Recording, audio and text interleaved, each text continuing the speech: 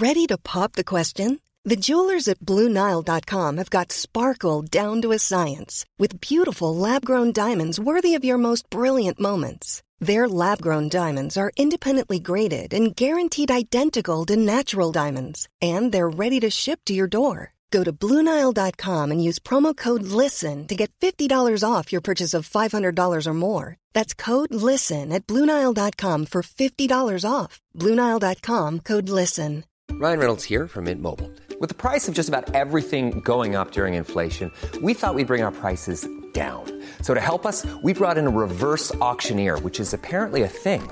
Mint Mobile Unlimited Premium Wireless. How to get 30, 30, bit to get 30, bit to get 20, 20, 20, bit to get 20, 20, bit to get 15, 15, 15, 15, just $15 a month? Sold! Give it a try at mintmobile.com/switch. $45 up front for 3 months plus taxes and fees. Promo rate for new customers for limited time. Unlimited more than 40 gigabytes per month. Slows full terms at mintmobile.com.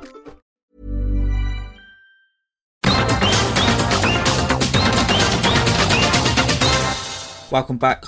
I'm Carl Mack and this is Combat Chronicles. And as promised, UFC 276 all the way on this episode. Not actually going to talk about the main event just yet. Israel Adesanya beat Jared Cannonier via unanimous decision. We'll circle back to that at the end because the fight wasn't all that interesting. I really don't want to talk about it now. The fight wasn't really all that interesting, but in terms of narrative, what it sets up for the future, I'm going to pair that with Pereira and Strickland, which also wasn't really all that interesting, so it's all that surprising given Strickland's approach. So we're going to pair them fights together for the end, and sort of what it means, what we can expect going forward, and a little bit of history as well. So, and it's only really fair that we do hit off this episode with Alexander Volkanovski defeating Max Holloway by unanimous decision, 3-0 in the series, regardless of what you think of that second decision. The second fight was one of the all-time great fights, bookended by two of the all-time great performances, and this one really was the cherry on top. 50-45, 50-45, 50-45. I think those scorecards were actually a bit too kind to Holloway. Probably could have had a couple 10-8s in there as well due to the dominance. Volkanovski is the best pound-for-pound fighter in the world. Regardless of sport, not sure.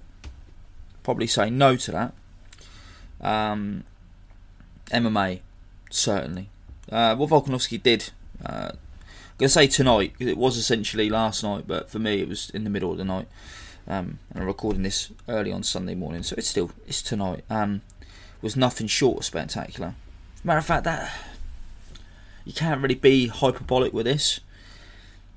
It was spectacular. It was incredible. It was awe-inspiring. It was really does reaffirm what's great about seeing great fighters in their prime do great things. And I want to sort of reiterate little things that Max did I thought was impressive, because I don't want people to think that suddenly Max Holloway is washed. I know people are going to look at the Yair Rodriguez fight and how competitive that was, and then look at this and see how uncompetitive it was to an extent, and think that, oh wow, Volkanovski's won because Holloway's shot. Now, Holloway might get chinned in his next 3 fights, and that might tell us a lot. It could suggest that Volkanovski's ruined him. Neither of those things will be true. Holloway still immensely durable in this fight, still doing things that I thought were interesting, still trying to level change, still trying to set up strikes with head kick to punch, punch to head kick, that sort of thing. The things that he did well in the second fight, not really no point talking about him much because ultimately he wasn't that successful. I actually had a conversation yesterday on Twitter where I said I thought that Volkanovski was going to win sort of easily because Holloway did just about as well as he could in the second fight, and the percentages of him getting multiple knockdowns were low, and that played out. Not only that, but played out that Volkanovski was faster, sharper, more powerful. Actually, not more powerful. He can dig. We always know he can dig. In fact, I think the durability level of the majority of his opponents, at least in recent times, has led people to think that he doesn't hit it that hard when clearly he does. But what he was doing here, leading Max into shots, just causing him to constantly move. I know people saying, oh, Max, he's on the front foot. Volkanovski had him just where he wanted him. He was able to lead him in the shots, herd him into harder punches, I thought that the right hand work was really good from Volk. The lead hand work was phenomenal from Volkanovski. Kicks, obviously, were a major part of the first fight. But just how strong Volkanovski is. He had Holloway sort of panic wrestling. He had Holloway trying a lot of different things. And I will get on them in a second. Touched on them already. But the ease in which Volkanovski was able to dominate Holloway in the clinch, turning him much like he was, a welterweight against a featherweight. Really, it was ridiculous. Holloway's so long and so huge for the weight class. Volk is short, but he's not small. He's a tank. Immensely strong, but to not sacrifice speed, timing, durability, endurance, output, all of these things add up to a masterful performance. Given the level of opposition, Max Holloway, definitely a top 10 fighter of all time. Would have been on my top 5, but you really need to let the dust settle on all this and figure out what's going on. But given the level of opposition and given how good we know Max Holloway is, definitely from his recent performances as well, I was not as, to touch on what I said earlier, the Rodriguez fight didn't alarm me at all. Just a janky, awkward opponent who was a good athlete, and he still won clearly in my opinion, so it's not a problem. A competitive fight against a top 10 fighter does not cause alarm bells for me. So given Holloway's stature, status, generally, all time, as well as where he's at his career, and the problems that he posed for Volkanovski last time, this has to go down as one of the all-time great performances in UFC title fight history. Volkanovski early was psyching himself up. He said afterwards he wasn't trying to diss Max, but he was psyching himself up, saying, actually in the cage, saying, I'm just too fast for him. Just look, you can't do anything. And that could have easily backfired. Had Holloway caught him and chinned him, that could have easily backfired. He would have gone from, champ to chump, essentially. It would have been meme. You can just imagine on SportsCenter, can't you? Them showing the clip of him saying, I'm just too fast for him, then getting chinned. That would have gone viral. But this performance deserves to go viral because Volk knows who he is. He knows what he's capable of. He's put on an absolute clinic tonight against one of the all-time best mixed martial artists of all time. Holloway did some interesting things. As I said earlier, he tried to replicate what he was doing in that first fight with the level changes. The second fight with the level changes. You want to know more about that?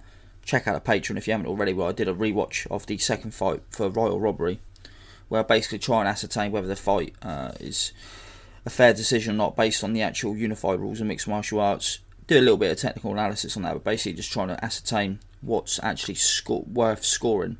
And what Holloway did in that fight was excellent, to set Volk up, herd him into shots, disrupted his rhythm. It was just excellent work. He tried to do that in times here, wasn't working, clearly losing rounds. In the third round, did something interesting. He seemed to kind of try and bait Volkanovski's right hand and then counter it himself. So he's just trying to draw that shot out of him. Kind of seemed to work once or twice, but Holloway just lacked the speed, lacked the timing, and basically Volk soon caught onto it and started twatting him again. So, I mean, Max Holloway is covered in claret, awful cut, keeps coming forward, keeps trying to do stuff. He's fainting. They're saying, look, take more risks. It doesn't work like that. He's not getting any good reads. He's trying to feint Volk out of position, and he's not getting anything. Everywhere he moves him to, Volk already knows where he's going. Volk is leading the dance, and he's basically punching Holloway all over the dance floor. So, as I say, just a genius performance from an excellent fighter, and just unbelievable, really. Just, I thought I thought he'd win with ease, but I didn't think he'd win so comprehensively. I thought maybe it'd be more like the first fight. What he's done there is he's kind of dominated like the first fight, but built upon that strategy, which was primarily leg kick based, as he did in the final 3 rounds of the second fight. It's basically like, they've had 5 rounds of Volk's 4 rounds where Volk's got the best of it. Then Max is sort of trying to figure him out in the 5th round. Then Max is kind of in the 6th, 7th round, kind of, built on it a bit more and got his reads down. Then Volk sort of made the adjustment, 8, 9 and 10. He sort of found his way back into it, but it's still competitive. And then rounds 11 to 15, Volk's just come out on top. He's finally figured Holloway out. Holloway's got nothing left to show him. If you see it as like a 15-round fight, I think that's kind of how it's played out. Just my theory. And Volkanovski has proven now to me that he's the greatest 145-pound champion in UFC history. Forever relegating Max Holloway to either 2nd or 3rd place, depending on how you see Holloway's legacy matching up with Jose Aldo's as 145-pounders. In terms of pound for pound achievements, Jose Aldo's 2nd career at bantamweight is, wow, it's unbelievable in its own right. But it's clear to me that Volkanovski is the greatest featherweight in mixed martial arts history. Where does he go from here? Well, there's another really quality former featherweight who's now an elite lightweight at 155 pounds in Charles Oliveira, and I think that's probably one of the best super fights that can be made in all of MMA. I think that would be an amazing one. Would probably favour Oliveira, to be honest with you, based on he's just become an immense pressure fighter. Would be able to cut off Volk while he's trying to lead the dance, so to speak, and trying to circumnavigate him. I think Oliveira's he's more powerful than Max is, and I think the way he sets up his punches and the way he cuts people off with knees, I think that Volk would find it hard to circumnavigate him. And I think if Volk was to come forward, although I think he would definitely have success punching with Charles, we know that Oliveira's not that easy to finish, and I think he is as dangerous, if not more so, on the mat than Ortega. So I think Volk would be playing with fire there. I'm not saying I favour Oliveira to win at all. I mean, this is absolutely fine that Volkanovski could easily win 3 rounds based on maybe drops Oliveira, maybe does survive in his guard, we know how brutal he is ground and pound style. He's Fedor-esque in that regard, of sort of sitting people's guards and beating the fuck out of them. So to assume that it's a foregone conclusion, even given the fact that Oliveira is a beast now at 155, whereas he had come up from 145, he's going to tower over Volkanovski. But for me, that's the fight to make. I think because of those questions, because I'm not quite sure how it would go, because I want to see Volkanovski tested in a way that no 145-pounder can, and no 135-pounder coming up can. Note to yourself, Henry Cejudo. Fuck it, just give me the most challenging, hard to predict fight going, because he wants it. I think he clearly fucking wants it. And the fact that they Joe was kind of alluding to it, and then they showed Charles in the crowd, I think the UFC think, fuck it, let's do it. I think they're going to go with it as well. Obviously, Chucky's got to win the bout back first, because whether they'll just say, okay, Volkanovski versus Oliveira's for the vacant title or whatever, I don't know, but we know he's fighting for the title next, Oliveira, so yeah, man, that's the one to make. But Max Holloway, he could easily win the belt back, I think, if Volk leaves the division. So I don't anticipate that he's going to have some perilous slide now, because I think we would have seen him in more dire straits during the fight, whereas he kept pressing on, looked fine physically, looked fine in terms of durability, got rocked maybe a couple of times, but it didn't look like a fighter who got old overnight, which is why I find this performance just so impressive. As I said earlier, we're going to circle back round to Izzy and Alex Pereira. Really interesting fight on the card that I knew was going to be horrible to watch, but I briefly had faith whilst watching it play out live, was Brian Barberena versus Robbie Lawler. Obviously a barn burner on paper, goes without saying, kind of fight that an old Robbie Lawler would lose in, but he did give me hope at stages. Ultimately did get finished, just got overwhelmed, and Barberena did some nice things, but what really struck me during this fight, and yes, I'm a fanboy, don't get me wrong, but Robbie Lawler, man, the things he's 40 years old, he's a battle-tested, battle-worn veteran. He's found it hard to pull the trigger, as we know, subsequent to the knockout to Woodley. They're giving him some favourable matchups, which he was able to pull the trigger somewhat. He got injured against Dos Anjos, that didn't help. Fighters can sort of stall him out, can feint him out, and he's not able to do what he used to. But if you give him fights in which he can basically do his thing, I still think he's worth watching. I still think he's got a chance. Barberana's just a bit too young and strong. But Robbie Lawler, man, the hand fighting, the natural defensive slips, the things he was doing to get his shots off, to get Barberana's back against the fence. The second round where he came out and put on a jabbing clinic for much of it, so sharp, that ramrod jab. Stupid thing from Joe Rogan, I think it was Joe, it might be DC, but I think it's Joe Rogan, who said that jab feels like a right hand because it is thrown with the right hand. It's not how southpaw jabs work, Joe. They're still jabs. Yes, it's just a very powerful jab. It's not that it feels like a right hand because it is his right hand. That's not how... Anyway. But Barberena, kept punching a combination. He would throw a flurry and then use the old Anderson Silva up elbow, constantly causing Robbie Lawler to concede ground. Eventually it paid off for him, and he stopped Robbie Lawler with a flurry of punches. Lawler looked unsteady on his feet for probably about a minute before that, but not to take it away from Brian Barberena, but Robbie Lawler, man, just seeing the little things that give you an indicator of how good he was in his prime and how good he always has been, essentially. Just a fantastic ambassador for the sport. Still, I just loved seeing when he's pressuring. As I say, the jab was excellent, but slipping shots, the hand fighting, parrying, then firing off the left straight behind it, walking Barberena to the right hook, really nice stuff. He's always been great at it. He got a new lease of life at welterweight. He's now officially shot to pieces. Physically, he can't get out of the way quite as he used to. He's never a defensive savant. Let's be honest. He was an action fighter who is very, very good at aggressively counter-punching people. All the stuff he does defensively is all good, but he's never been impossible to hit. He's really good at taking the edge off things, but at his age, he's just not able to do it as consistently as he used to. So, maybe find him some sort of other washed-up name or similar. I don't know, but if this is the end, what an amazing fight! Absolutely one of the all-time greats. One of the probably 30 to 50 greatest fighters that we've ever seen in mixed martial arts. I think I had him in my top 20, to be honest with you, and I think a lot of other people did. But relatively short prime when you think about his early physical prime gave way to often fighting out of weight and middleweight for a long time. Spotty record, but clearly an incredible physical talent.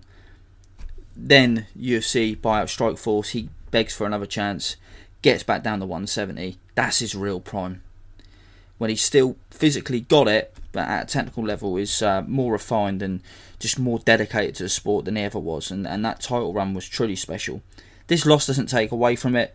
Really fun fight.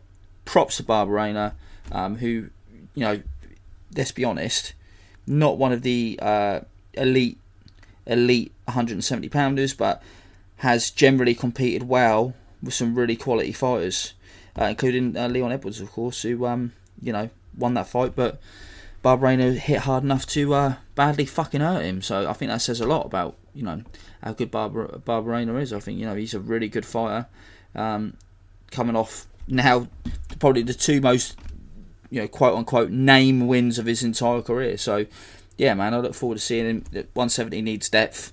He's always going to be on the peripheral, in my opinion, of breaking in. But as a fun action fighter, thank fuck he's there. Big fan. I was immensely wrong about Pedro Munoz versus Sean O'Malley. And again, I don't need to tell you to go and find my old tweets. I don't need to admit that I'm wrong. I was wrong. I assumed that athletically, and the fact that Munoz is so slow and clearly on the way out of his prime, that O'Malley would just be able to basically bluff his way through it. Stay on the outside, the odd kick, the odd punch, and just neutralise Pedro. Actually, O'Malley is a lot worse than I thought at MMA, and Pedro still got it more than I thought. Basically, a lot of naked low kicks that O'Malley had no answer for. And unlike the Diaz brothers, who used to no-sell leg kicks, and they struggled, O'Malley is neither durable enough, confident enough, or able to have the added versatility of the Diaz brothers' ground games, to the extent that he basically just sort of walks around and tries to flashily land the odd punch or kick. There is no process to his game. Pedro Munoz was easily able to negate most of what O'Malley brought to the table, with just, as I say, switching stance, spamming low kicks with little to no setup, all of which were landing hard. By the rules of the rules of mixed martial arts, he would have clearly won the first round. I have no idea how that was actually scored. I've not checked it out, or whether it's even been officially released. O'Malley did sort of try to get his sort of range down a little bit in the second round, was doing a decent job of working his right hand in, but then resorted to, well, I don't know if he resorted to, but rather conveniently poked Pedro in the eye, and the fight was a no contest. We learned a huge amount about both guys, really, but especially O'Malley in... I'm just checking now, it's 3 minutes 9 seconds of the second round. So about 8 minutes. Fight scheduled for 15, of course, 3-rounder. So just over half of the bout had lapsed. And I think we learned basically everything we needed to know about Sean O'Malley. They gave him here, and I did say this if you do search my old tweets on this fight. They gave him here. They clearly want to move him up. Clearly got aspirations to be somewhat of a star. They've protected him a lot. They've tried to give him the most favourable step up in Munoz, who is quality fighter, somewhat dangerous. What is he, late 30s now? Coming off a couple of losses in which he looked decent at times, but was clearly, what's the best way of putting this? You could navigate him, yeah. You know, in his last, what is it? Since he beat Cody Garbrandt, which was probably his like big, breakout fight to most people. He has, so if we include that fight, he's at 2-4 in his last 6. Admittedly, he had his moments against Jose Aldo, but he had really big moment against Dominic Cruz before somewhat shitting the bed and following him about, which is sort of what I thought O'Malley might cause him to do. But the fact that he really did expose O'Malley's lack of depth kills any hype, in my opinion, for O'Malley going forward. I know there'll be apologists out there. I know there'll be fans out there. I know there'll be people that are maybe a little less cynical than I am out there, that want to give O'Malley benefit of the doubt, want to say, look, we don't know what his game plan might have been going into the third. He might have just overwhelmed Pedro. He might have just eked out a decision. Maybe this is a bad stylistic matchup for him. He's still young. He needs to learn. He needs more fights like this, etc., etc., etc. He's had, probably 20 pro bouts now, or getting near it. He's, well past 25 now. What is he, 26, 27? He's not a 21-year-old prospect anymore. He has been matched softly because they know what they've got. And both times he's really stepped up now against Vera and now Munoz. He has clearly got not only just technical sort of stylistic deficiencies, but doesn't really lack the, should we say, the intangibles to overcome them. There are gaping holes in his skill set, and I think gaping holes in his mentality. I don't rate him much at all as a prospect going forward. Maybe if he was this skill set in a 205 pounder, I'd be absolutely psyched. I'd be stoked, as the kids may or may not say. I don't really keep up with the slang anymore. So I'd be stoked. I think that's actually from like 1950. So I think, I don't know what I'm saying, the kids, the post-war kids might say.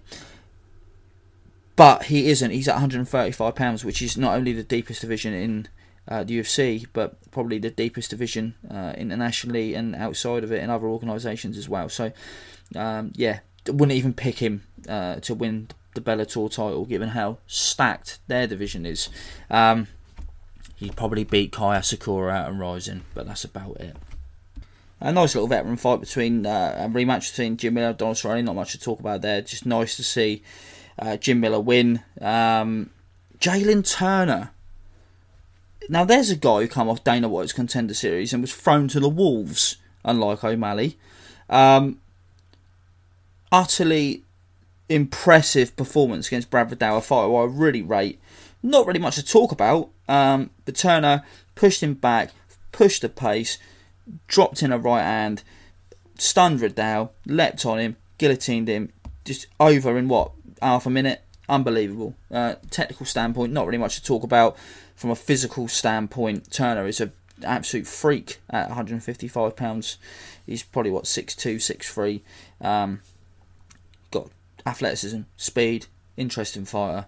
Look forward to seeing him again. Obviously, watched him against Luke a couple of years back. Have tuned in here and there for his bouts. Never really massively sold on him, even though he's clearly an interesting proposition, sort of physically.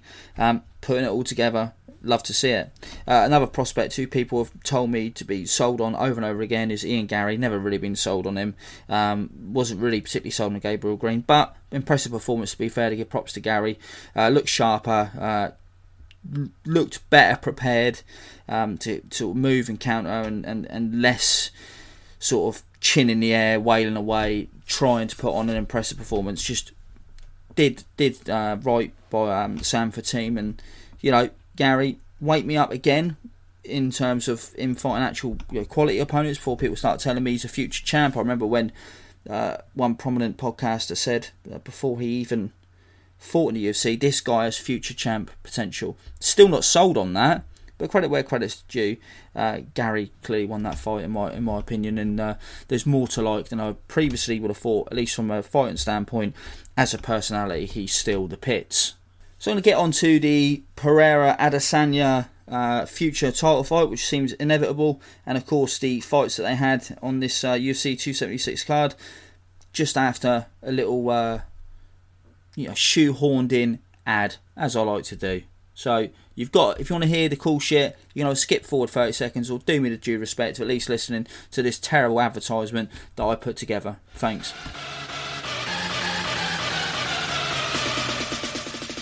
Combat Chronicles podcast is here to bring you previews, reviews and a look at the rich history of combat sports. The only way we can do it is with your support, so please head on over to www.patreon.com/Combat Chronicles.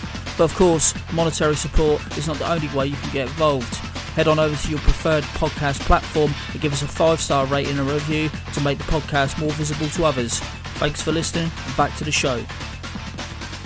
So yeah, Israel Adesanya successfully defended his UFC middleweight title for the 5th time now? We should probably check that out. Let me check that out.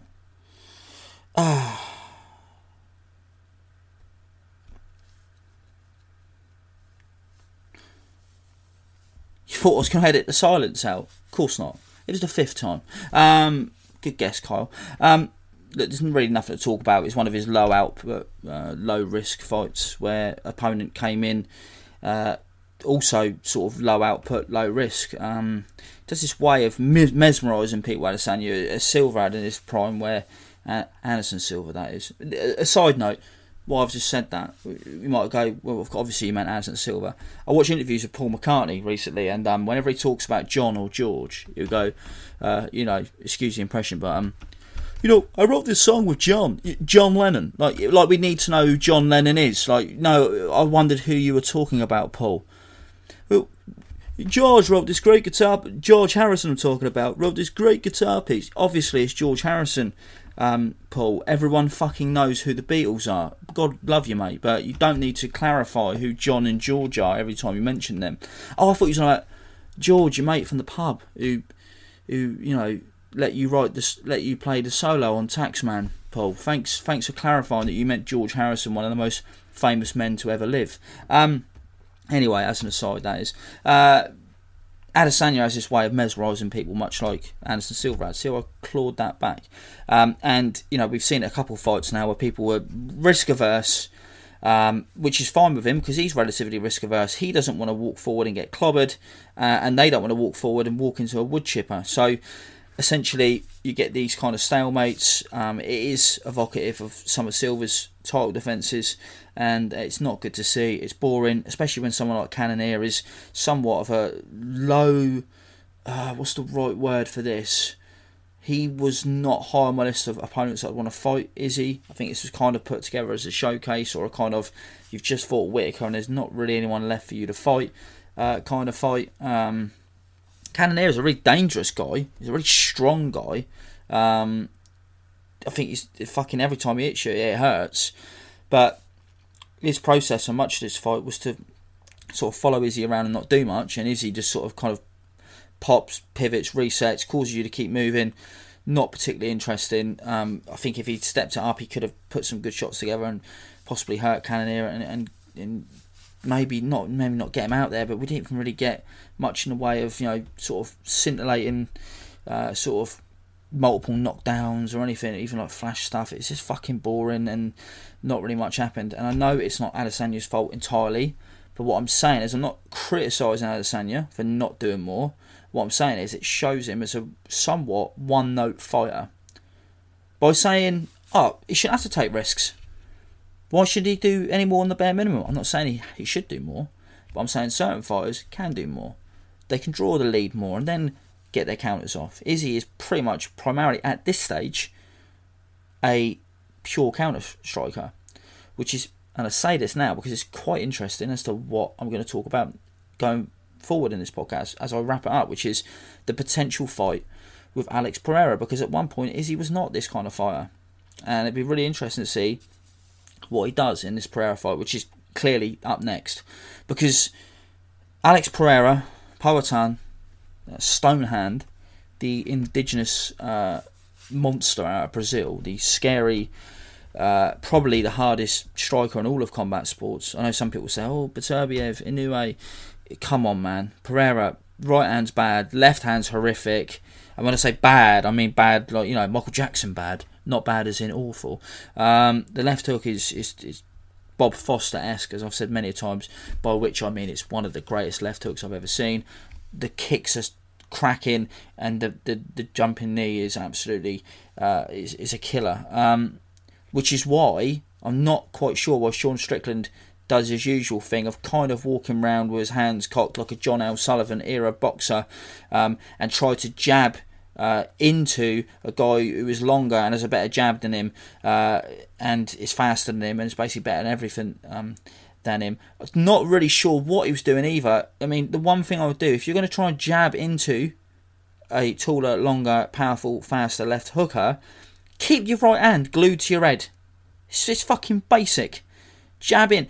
Okay, don't have your right hand glued to your head constantly, but as you throw the jab, you bring the right hand up as you step in. It's fucking boxing 101. Yes, you don't want to walk around with your hands glued to your head all the time because you open yourself out to body shots, but as you step in with the jab, you bring your right hand up. I'm not even sure if Strickland was jabbing. He stepped in, dropped his right hand, but by the way, his left hand was already low slung. Then as the left hook was coming, he kind of flapped out a left hand. I don't know what he was trying to do. I don't know whether he just thought, do you know what? Actually, I don't think there was any thought process. I think he's just shit, to be honest with you. And it says a lot about the lack of depth in the UFC's middleweight division.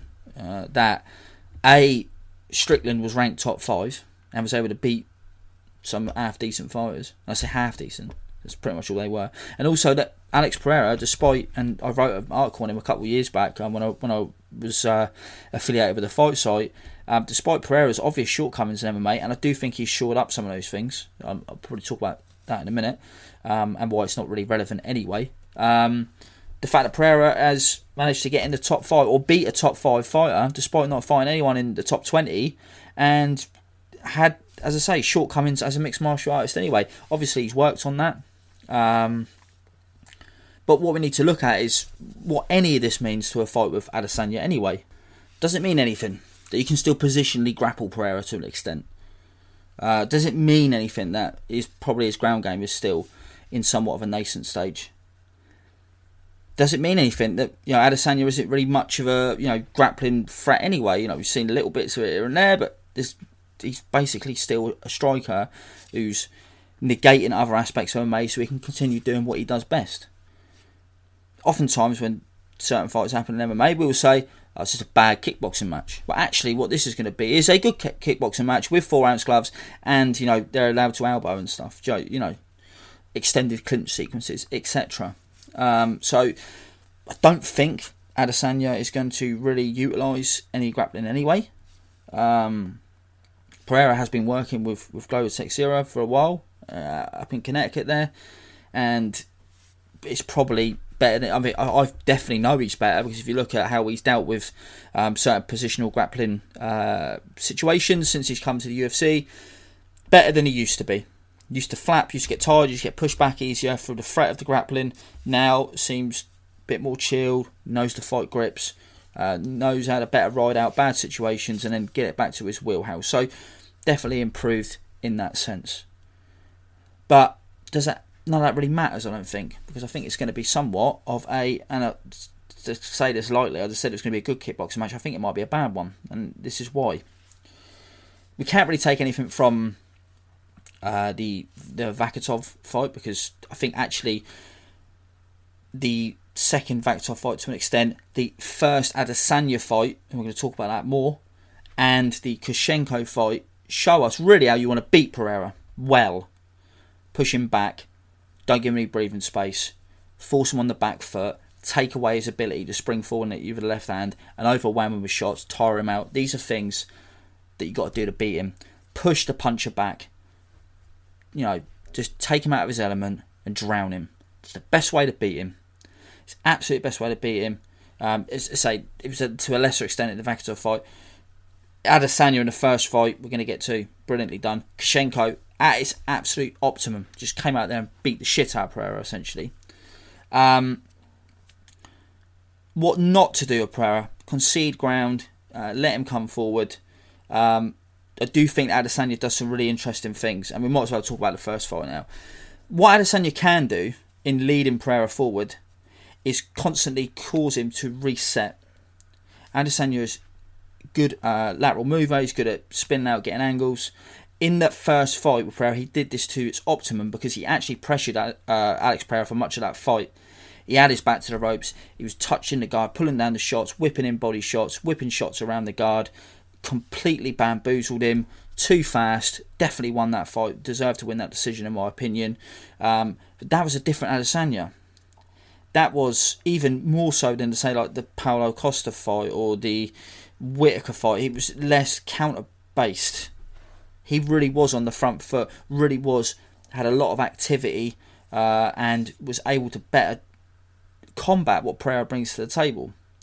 Now, someone tried to pull a gotcha on me, which was Pereira didn't just luckily land that left hook, he was trying to set it up, talking about the second fight when Pereira somewhat infamously sparked Adesanya out.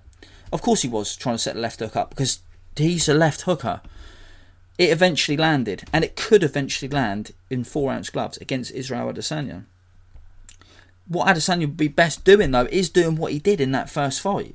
Not moving away from the puncher, but taking it to him, getting Pereira up against the cage, going to town on him, tiring him out, drowning him, and taking away, making him a bit more impotent.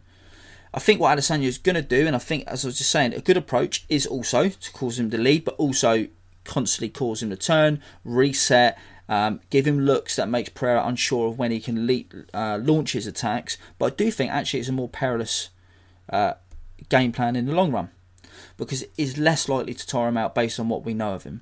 So Adesanya's current game, whilst I think it could lead to somewhat of a staring match as he causes Pereira to follow him, I definitely can see the benefits to keeping Adesanya out of trouble. He's doing that with lesser strikers, less dangerous fighters than Pereira now. So if you think suddenly he's going to revert back to what he did in their first kickboxing match, I'd say it's unlikely. But I do think he would be better suited to pressuring Pereira, showing him a variety of different strikes, upping the ante on him, and yes, okay, there might be a greater risk that he walks into something and gets chinned, but I actually think in the long run there's a better chance that he will win convincingly. Whereas if it's a low output kickboxing match and we get something which is similar to, say, the Romero fight, but Pereira's landing the odd heavy leg kick, landing the odd sharp right hand, optics wise that might actually look better than these kind of pitter-patter shots that Adesanya seems to favour presently. Now, I don't want to act as well that, you're only going to take one shot and not Adesanya out. I know Gastelum hurt him, and I know Pereira whacked him, but if you watch their first fight and the second fight to an extent, Adesanya doesn't just get rubber-legged every time he gets tapped. He takes some really big shots in that first fight, rights and lefts. And, I know 4-ounce gloves makes it different and whatnot, don't get me wrong. But not to the massive extent that Sunday Adesanya's just going to get touched and just be completely unconscious. That second fight, the kickboxing bout, amazing win for Pereira, come from behind win. But frankly, less replicable based on what I've seen from their first fight. It's kind of what we talked about Volkanovski Holloway earlier. First fight, more indicative of how the whole series was, really. Whereas the moments where Holloway had Volkanovski stunned, rocked, less chance of that happening the more times they fight. Really did sort of capture lightning in a bottle, and that was his best chance to win. Now, more of a chance, definitely, because Pereira, as I alluded to earlier, is, in my opinion, the most devastating striker in all of combat sports. But also, it's going to be a big occasion. Adesanya knows his way around the cage by now, and, he's not going to do the same things that the first couple of guys have done, because even though I think Bruno Silva's a pretty good fighter, and I think, first guy was basically just a complete grappler, essentially they were lined up to make Pereira look good. And funny enough, Strickland, whether the UFC intended to or not, and I imagine they intended to, because they've been pushing this Pereira Adesanya 3 in the cage basically since Pereira signed. Also a gimme. Israel Adesanya, whatever you think of his recent performances, not a gimme. And, Eugene Behrman and the City Kickboxing guys, they know how to game plan. And if you don't think they're going to have ways to counteract Pereira's major weapons, obviously got another thing coming.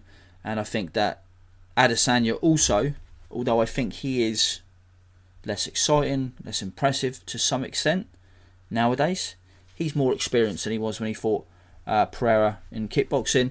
He just knows himself more. He knows better how to keep himself safe, and probably, I think he might have a somewhat more impressive night, and might be able to get rid of Pereira if he were to put it on him.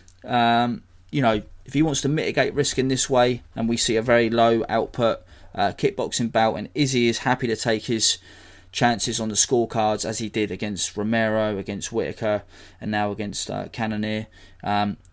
Whatever, man, I could see it working out for him. So all I'm saying is here, really like Alex Pereira, have done for a while, been won round by his cultivating his skill set in an MMA sense. He's definitely outperformed my expectations for him in mixed martial arts. All I'm saying is, whatever course of action Adesanya wants to take, there's definitely more of a chance that he's going to come out victorious. I just think he has more avenues to victory. And I think more people need to watch both Pereira fights, because I think the narrative for a while, especially amongst kickboxing fans, is, Adesanya was piecing him up until he got caught. And the pushback from Pereira fans is, look, it wasn't a lucky punch, he beat him twice. Yeah, we'll watch the first fight, because actually Adesanya showed that he was just a more versatile fighter, and arguably deserved the decision. But if nothing else, if you watch it, you can see how much Adesanya's changed. So I don't expect him to go back to what he did in the first fight. I think if he did, it'd be awesome. But I also think, based on what he's currently doing, I think those expecting Pereira to come in and just chin him are somewhat mistaken. Adesanya brings a lot more to the table than the three dudes we've just seen Pereira smash to bits. But isn't it great to see Alex Pereira in the UFC smashing people to bits? It's great. 4-ounce gloves, knocking out people, dumbasses like Strickland. Doesn't really get much better than that. But to bring it all back to the beginning, doesn't really get much better than Alexander Volkanovski's performance against Max Holloway. Going forward, yes, the big one's going to be, we're finally going to see Adesanya versus Pereira in MMA, the rubber match, so to speak, because, as I say, I think it should be 1-1. But, man, if you take anything away from this weekend's card, Alexander Volkanovski, the best pound-for-pound fighter in MMA, and probably the best featherweight of all time. If you've got any disagreements with what I've just said, of course you can hit me up on Twitter at CombatCHR. And if you want to hear extra bonus podcasts and read little bits I put out, I don't really write articles or anything, but I do little announcement pieces where I talk about what I'm up to. Head on over to Patreon, www.patreon.com/combatchronicles. The month of July is going to be a good one if you do want to sign up now. Thanks as always for listening, and we'll see you next week.